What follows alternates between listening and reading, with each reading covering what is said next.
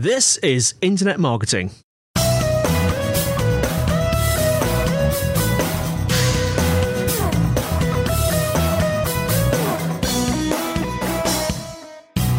Brought to you by Site Visibility at sitevisibility.com. This is Internet Marketing, and today I'm joined by Heinecke, President of Cartoon Link. Hello, Stu. Hello there, how are you? Good to join you. I'm very well, thank you. Joining us from over the pond, I'm outside in the garden. You can probably hear the seagulls. I can hear something on your desk, but no seagulls. They come in later. Right, talking of seagulls, the topic we're discussing is humour. Now, Stu, you are a professional cartoonist, aren't you? Well, loosely, yeah. Yeah, that's about right. And it's a difficult question, isn't it? So, yeah, we're going to talk about humour in marketing, and I've been looking forward to this interview for quite a while because as some of you might know, I am a humorous fellow, and I sometimes get into trouble because of my humour. So I'll be quite. Hear those seagulls hammering away. That's somebody. Seagulls? No, that's somebody hammering something. I think there's somebody in the next garden making something. But Thank you for that later. You will hear the seagulls. Let's talk about humour. Let's talk about a bit of a definition of how you see humour, why cartoons are so powerful in marketing, and what does humour do to people? Sure. Well, they're all great questions. And just basically, we know that magazines and newspapers are constantly running readership surveys to find out what gets read and remembered. And what they find is that cartoons are almost always the best read and remembered part. In fact, in the case of newspapers, they're better read than the front page, which is funny because, the paper's wrapped in that piece of paper, but people go right past it to the cartoons. So what that means really is that cartoons get more attention than just about anything in print or on screen. So, and then if you think about the nature of humor is about truth being revealed in a twist, isn't it? I mean, you notice how you laugh at something and then you say, huh, but after you finish, you say, huh, but that's so true. Or, yeah, it is like that, or I've been through something like that. There's always something you just go, my God, that's so true. Just that captured it. Well, so from a marketing, well, actually, I'll just mention also that they're also disarming. God, I've sent such obnoxious things in cartoon form, and they always get received well. So from a marketing standpoint, though, if we look at this, what we have is, again, something that gets more attention than just about anything you can put in print or on screen. Then they're always, what they're doing when someone laughs, when they say, I don't know if they say it in the UK, but here we say, oh, I get it. And if they're saying that, then they did get it. They got your message. What they've gotten is a point of agreement planted almost subliminally. I mean, they're just laughing and going, it's so true, and that's it. It's done. They're already in agreement with your point. And then because they're disarming, they tend to melt away that natural resistance people have to strangers and to commercial messages. And so, for all those reasons, I think they're actually the ultimate involvement and engagement device, probably the most powerful there is in existence. Well, I was going to say, I mean, therefore, do you think that cartoons specifically are a very good persuader of messages? Yeah, they are, again, because, Andy, when I start talking to a new client, it always feels a little silly to suggest to them that they put a cartoon at the tip of their marketing spear, if you will. But, it's because of those reasons that I just stated. They're just an amazing device for getting people to engage. And based on how you've targeted the cartoon or the cartoon you've chosen or created, it has to be done very carefully. Yeah. But if it is, then, my God, people are they're laughing and sitting there and nodding their head in agreement with the message that you intended the thing you intended to get them to agree with. So is there then a right way and a wrong way to use humour? I know that I'm an expert in using it incorrectly, but there must be a right way and a wrong way to use it. Yeah, I think so. One of the things that I should start with is just that the way that we're used to using humor is often between friends. You're down at the pub and you're kidding around, and usually it's pretty biting humor. And of course, that's not the kind of humor you'd want to use in a marketing campaign. And I should mention also that in my use of cartoons, I'm always using them with personalization. So there is the recipient finds their name in the caption. It's about them, and so that shows up in mailed campaigns, and it shows up in email and contact campaigns. So obviously, if we're going to send a cartoon about the recipient, we want them to come out on top in the humor. We want them to feel like that it's just paid them a compliment. It's the opposite of pub humor. And the next thing is that a lot of times the clients will ask they'll ask, "But this is great. I love the cartoon, but could we change it? Could we change the caption?" And I know it's just code for saying, can we inject our brand into the cartoon? Can we inject something about ourselves, our brand or our offer, our product name, something? And that kills it. People don't care about that. And so it has to be about something they care about. So again, I'm explaining or I'm describing a cartoon that has some targeting specifications to it. First is it's going to be about the recipient. It needs to be about something that they find important in their lives, and they need to come out on top in the humor. And of course, it has to be funny. I've seen a lot of people try to imitate what I do, and they do a very clumsy job of it, primarily because they don't even put a gag into it. So there is no twist. It's just, here's my message. Yeah. So that's pretty lame. But if you do all those things, then the recipient gets the cartoon. A couple things happen. The recipient sees it, gets the cartoon. If it's showing up in a stack of mail that day, it'll cause them to pull it out of the stack. It causes it to stand out just like it does in magazines. So they'll pull it out and give it special attention. They'll open it up. If it's in a postcard, they'll stick it up on the refrigerator door.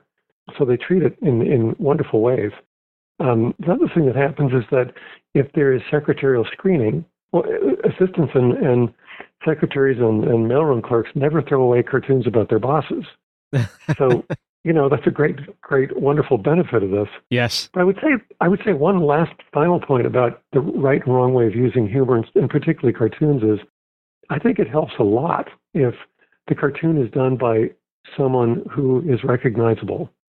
So here in the States, we have cartoonists who are published in the New Yorker. That's probably the cream of the crop, and the Wall Street Journal, which is one of the places my cartoons appear. I would say that I would have said a decade or more ago that Punch would be the place to find them in the UK, but I'm sure you know who the prominent cartoonists are in the UK. I know that Punch is around. I know that they have a repository. It's probably useful and helpful to your listeners. That I know that they have a repository of cartoons, and I think they may have something like 500,000 cartoons. And cartoons reflect what's going on in current society. So those cartoons span a lot of years and express a lot of things that are quite historic at this point. You mentioned contact campaigns. I just want to clarify for our listeners, because a lot of our listeners are from the UK. I'm not sure if a contact campaign is something that people immediately recognise in the UK. That's where you're trying to sort of find your way to someone that someone wants to get in contact with, isn't it? Like to get through the gatekeeper, like a president of a company or something like that. And it's been working quite effectively for you, hasn't it? Use of cartoons there. It has, and the contact. I don't know that anyone will know the term contact campaign yet. I think it's my own. It's what I've been calling them, and it's because I haven't found a term that describes it otherwise. The contact campaigns are. Okay, let me see. I'm in the midst of a lot of interviews, talking to a lot of thought leaders in sales and marketing right now, getting their ideas that will be included into the magazine and quotes and so forth. And so the definition of it is changing and expanding, but essentially it is a campaign, a one-to-one campaign that you're using to get in touch with someone very important. So this could be a CEO or a president of a company. Or it could be someone lower. It could be just a term that's come out in some of these interviews as the CEO of the problem you want to solve as a salesperson. Yeah. And oftentimes these people are awfully tough to reach, and they're busy and very protective of their time, and and resistant to talking to people they don't know. And to make it more complicated, obviously they have assistants, and assistants are very adept at goalkeeping or gatekeeping, and they will easily ferret out the people who are not supposed to be talking to this person and wasting their time. So it's pretty tough. But these contact campaigns, and I've used cartoons this way. And typically, I'll put a personalized cartoon on an 18 by 24 inch. It's really an indoor signage piece. So it's quarter-inch foam core that is produced on. And anyway, there's a cartoon on one side, and then a message from the sender to the recipient on the other, explaining who they are and why they want to meet. And these things have been getting response rates that have gone. Well, I've seen it happen now 3 times. That it's gone as high as 100%, and from the initial meetings that result, either the meetings or conversations on the phone, just those initial meetings, we've seen an ROI of as much as 8,000%. Wow. Just the sales that have happened during those initial, the first conversation. But I've just spoken to someone who told me about a campaign that he used to reach builders. He's in the mortgage business, and he wanted to team up with builders so that the builder would offer or refer buyers to the mortgage company to finance their purchases. And so this fellow devised a really simple contact campaign. It cost him $175, including postage. And he sent it out to 70 builders. He said about 60% of them responded, but about 25 to 30 entered into a relationship, this referral relationship that they were targeting, and they ended up producing over $1 million worth of sales. Wow! So that, if we take the calculator out, it gets to be a rather bizarre and probably meaningless number because the number is so large. Yeah. But it turns out to be a 570,000% ROI. That's crazy, isn't it? Yeah. I mean, so if you think about, I mean, in direct mail or direct response, the number that gets quoted a lot, and it's kind of a false number, is you ought to be shooting for a 1% response rate. Yeah. And that's not really. We'll use it for this discussion, but it's not really a valid number. Sometimes it should be much higher, and sometimes, or a lot of times, it's much lower. If you're going to a cold list, a list of people that don't know you or your brand, you could expect it to be lower than that. But at any rate, direct marketers are used to seeing response rates at 1% or perhaps less. And if it's a major publisher, for example, they're also used to seeing, and they're selling subscriptions to the magazine, they're also used to seeing an ROI that is less than 100%. So they're not breaking even. So to be talking about 100% response rates, that's like saying, among marketers, it's like saying you just saw a UFO. Well, it's like saying to a physicist that you've got a machine that makes more energy than it has going into it. It's like one of those over unity perpetual motion machine. Yeah, everything that we've heard is impossible, and 100% response rates are lumped into that category. I'm trying to work out what it is about cartoons, Stu. I mean, I'm thinking it's almost like it shows that you've gone to the trouble, doesn't it? It shows that you've gone to the trouble to think about them and what they look like and who they are. I guess people are very flattered when they get a cartoon of themselves. They are very flattered, and they'll hold on to it as a keepsake, whether it's just a postcard that you mail through the postal service, or one of the big, what I call big boards, with those big foam core pieces, or something else. They hold on to it. Probably the rest. Those, I'm sure, people are holding on to the rest of their careers. But what it shows, you're right, it shows some forethought, and that's a critical element of any form of campaigning, and it's certainly true of trying to reach a CEO. You're really wasting their time if you don't know anything about their business or them, or what they're trying to achieve, what their priorities are or goals are, and how you can, as others have put it, how you can help them see around the corner, what's happening next, what's about to affect them. And if you don't know those things about the recipient, again, I'm talking about contact campaigns. Yeah. If you don't know that, then you're wasting their time, and they can recognize it immediately, and they're not going to be very happy with you. However, it has the exact opposite effect if you have looked into this and you do know what you're talking about. If you've done your homework and you understand what it is they're doing, what they're trying to achieve, and how you can help them, then they're all ears, and they can become your best friend. It's just a completely different response. We must talk about your experience of using cartoons in email marketing. I'm just going on from what you've said. I'm going to make a guess that if you're doing the type of marketing where you're targeting individual people, then I'm going to guess that this would work really, really well. What's your experience using it in email marketing? Well, if any of your audience members who are using email to reach their audience will recognize the fact that even though these are people who've opted into the list, which is very different from, say, direct marketing where you're renting a list, that would be spamming an email. Still, so these people have asked to be on the list.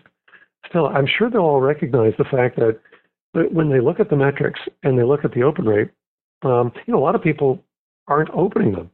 And this could be because they're seeing your newsletter over and over again. That's the nature of newsletters. They're seeing one after the other, and they signed up for it. They're interested, but they'll quickly find that they don't have the time. I mean, that's something I've certainly experienced with these newsletters.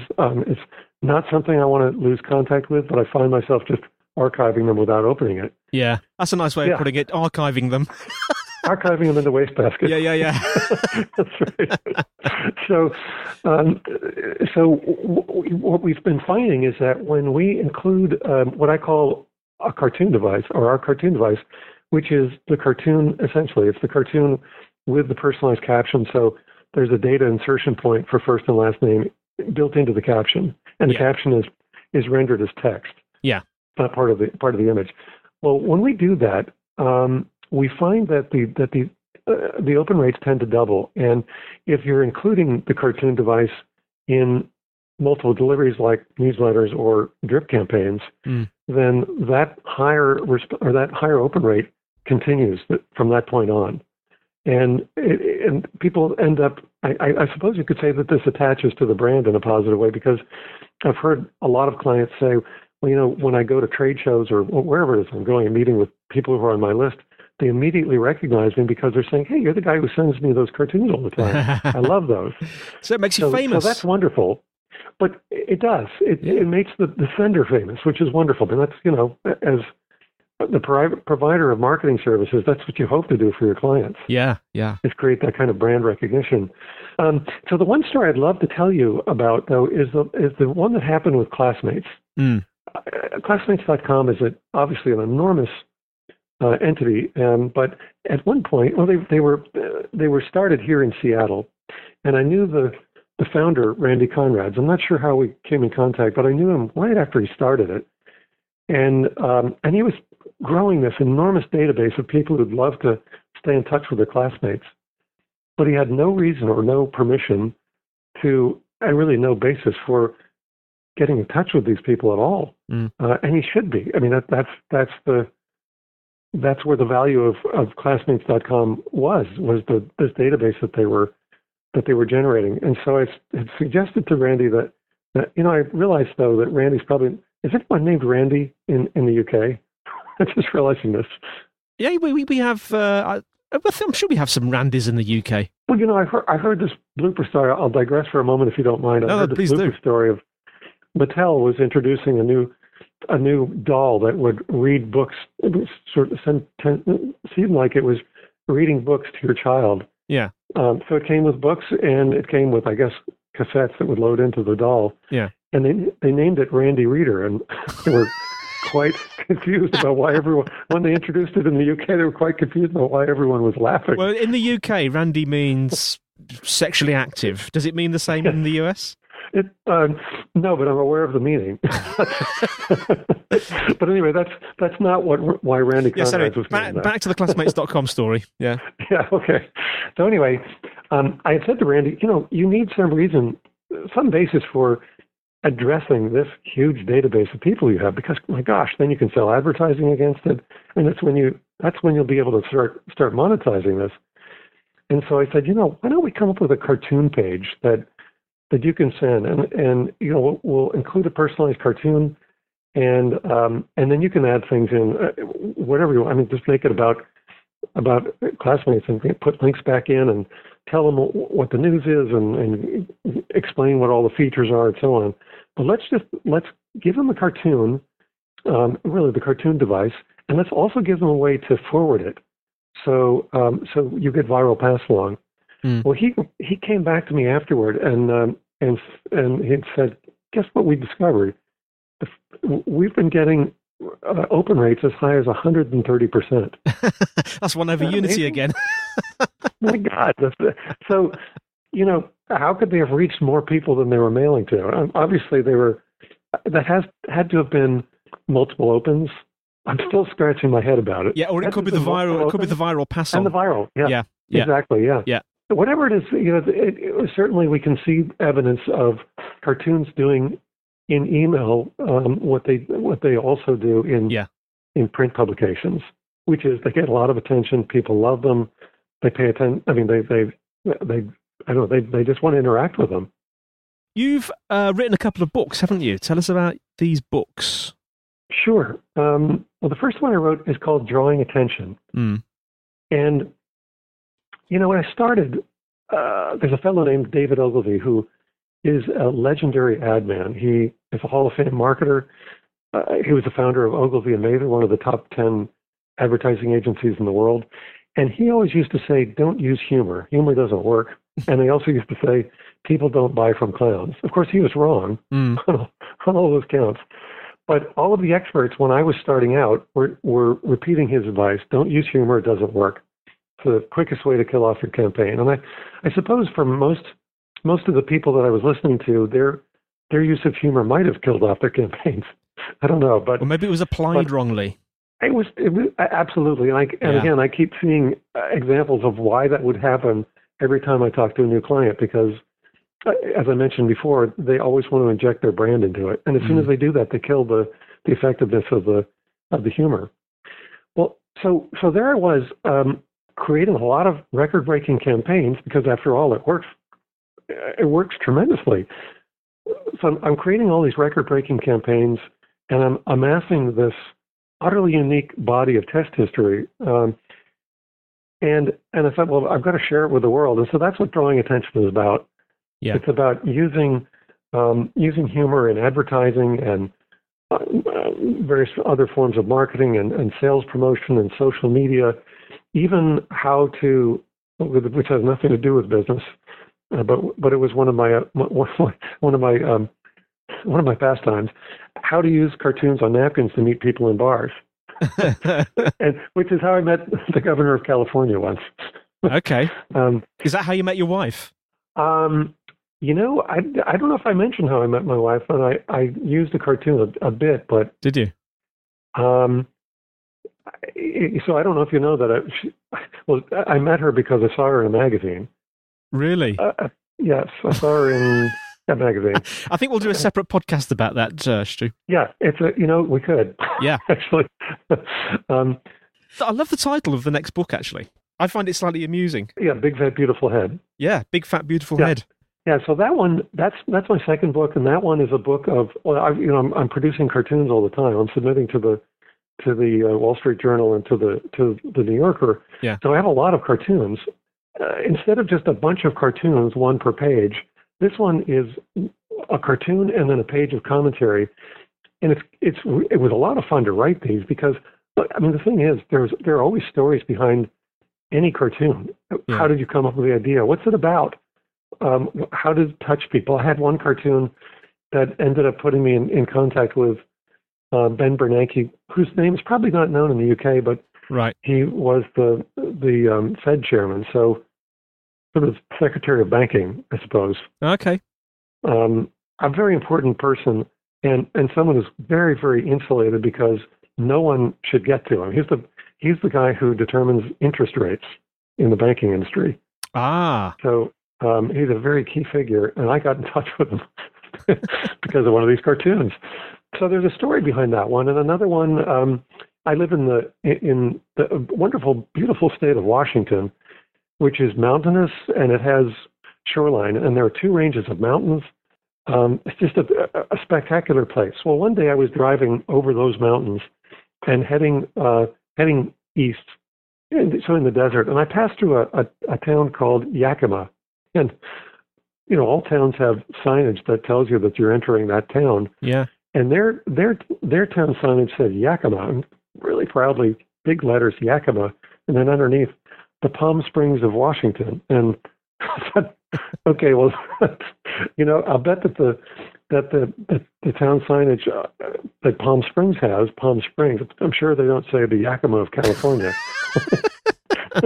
So there are all these stories behind the cartoons, and I loved being able to tell these stories. And I think it made a lot of difference to the readers. Anyway, so that's Big Fat Beautiful Head. Yeah. And the one that I'm working on now is called Breaking Through, and it's a book that I don't expect to be out for, probably until this time next year. That's the one that is about contact campaigning. Yeah, the title indicates that, yes. Yeah. Well, basically, it's using contact campaigns to break through to VIP prospects in order to create breakthrough results in your business. Yeah. And I'm excited about it because I think that basically any company with sales reps is going to be interested in this. It's a way to get their reps through the door to their most important prospects. But I think small business owners are going to find it interesting. It's a way to change the scale of your business almost overnight. If you get a large company saying, we want to partner with you, or we want to become your customer. Yeah. And suddenly, millions of pounds are exchanging hands. Wow. So it's a wonderful subject, and I'm finding it really, really interesting because although I've used it myself with my own big board contact campaign form, I'm learning now about what everyone else has been doing, and it's just fascinating. Really, really interesting stuff. Now, Stu, I'm excited because you've got a bit of an offer for our listeners, haven't you? I do. Yes. Tell us about the offer. Well, if you go to the URL I'm about to give, and I think you'll be able to find it in print as well. It's cartoonlink.com/Roger Parker. Can I ask who Roger Parker is? Well, I do know someone named Roger Parker, but it's a code name that we also use for offers. So if you're wondering, that's why so it's cartoonlink.com/Roger Parker, all one word. Yes. Okay. And what will our listeners find when they go there? What they'll find is an offer, actually a dual offer. First, they can get an ebook, which is excerpted from my Drawing Attention book. So it has a couple of the chapters and then the chapter on email marketing, and that's for free. Oh, nice. The other is that and I guess the assumption here is that the people who will find it interesting are using email in their marketing mix. Yeah. So the other part of this is that we're also offering a free test of our Cartoon Link device in your email campaign. Wow. So that you get a chance to try it out and see if we can help you drum up an open rate that is double what you're seeing currently.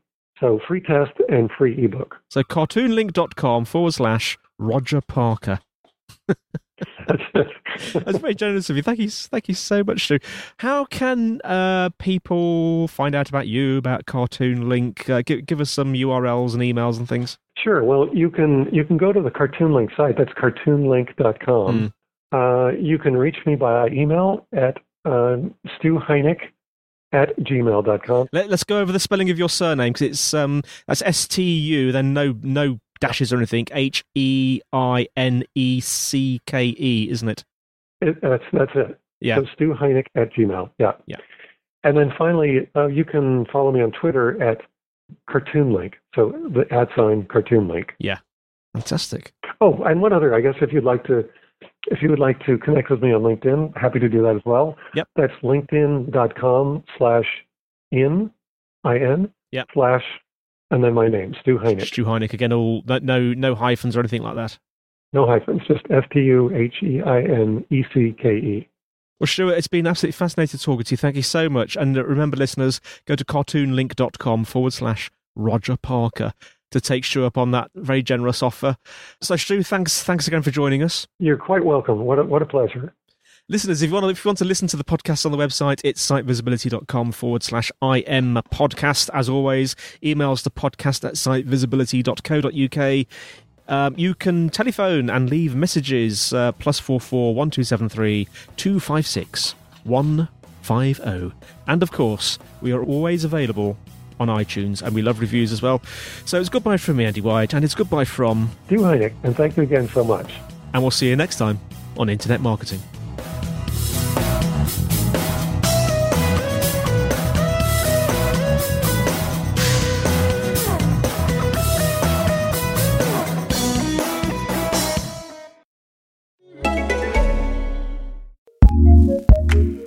What's new in podcasting? Here's what we love, courtesy of Acast Recommends. On a scale of 1 to 10, with 1 being completely straight and 10 being completely gay, what number are you? You know, I don't think that you should rank how gay they are. I guess, that's just a little of just a flag for me. Come On, Come Out. A weekly podcast where real lesbians tell their real coming out stories. You can find Come On, Come Out on your favorite podcatcher out now. Go listen. Acast recommends.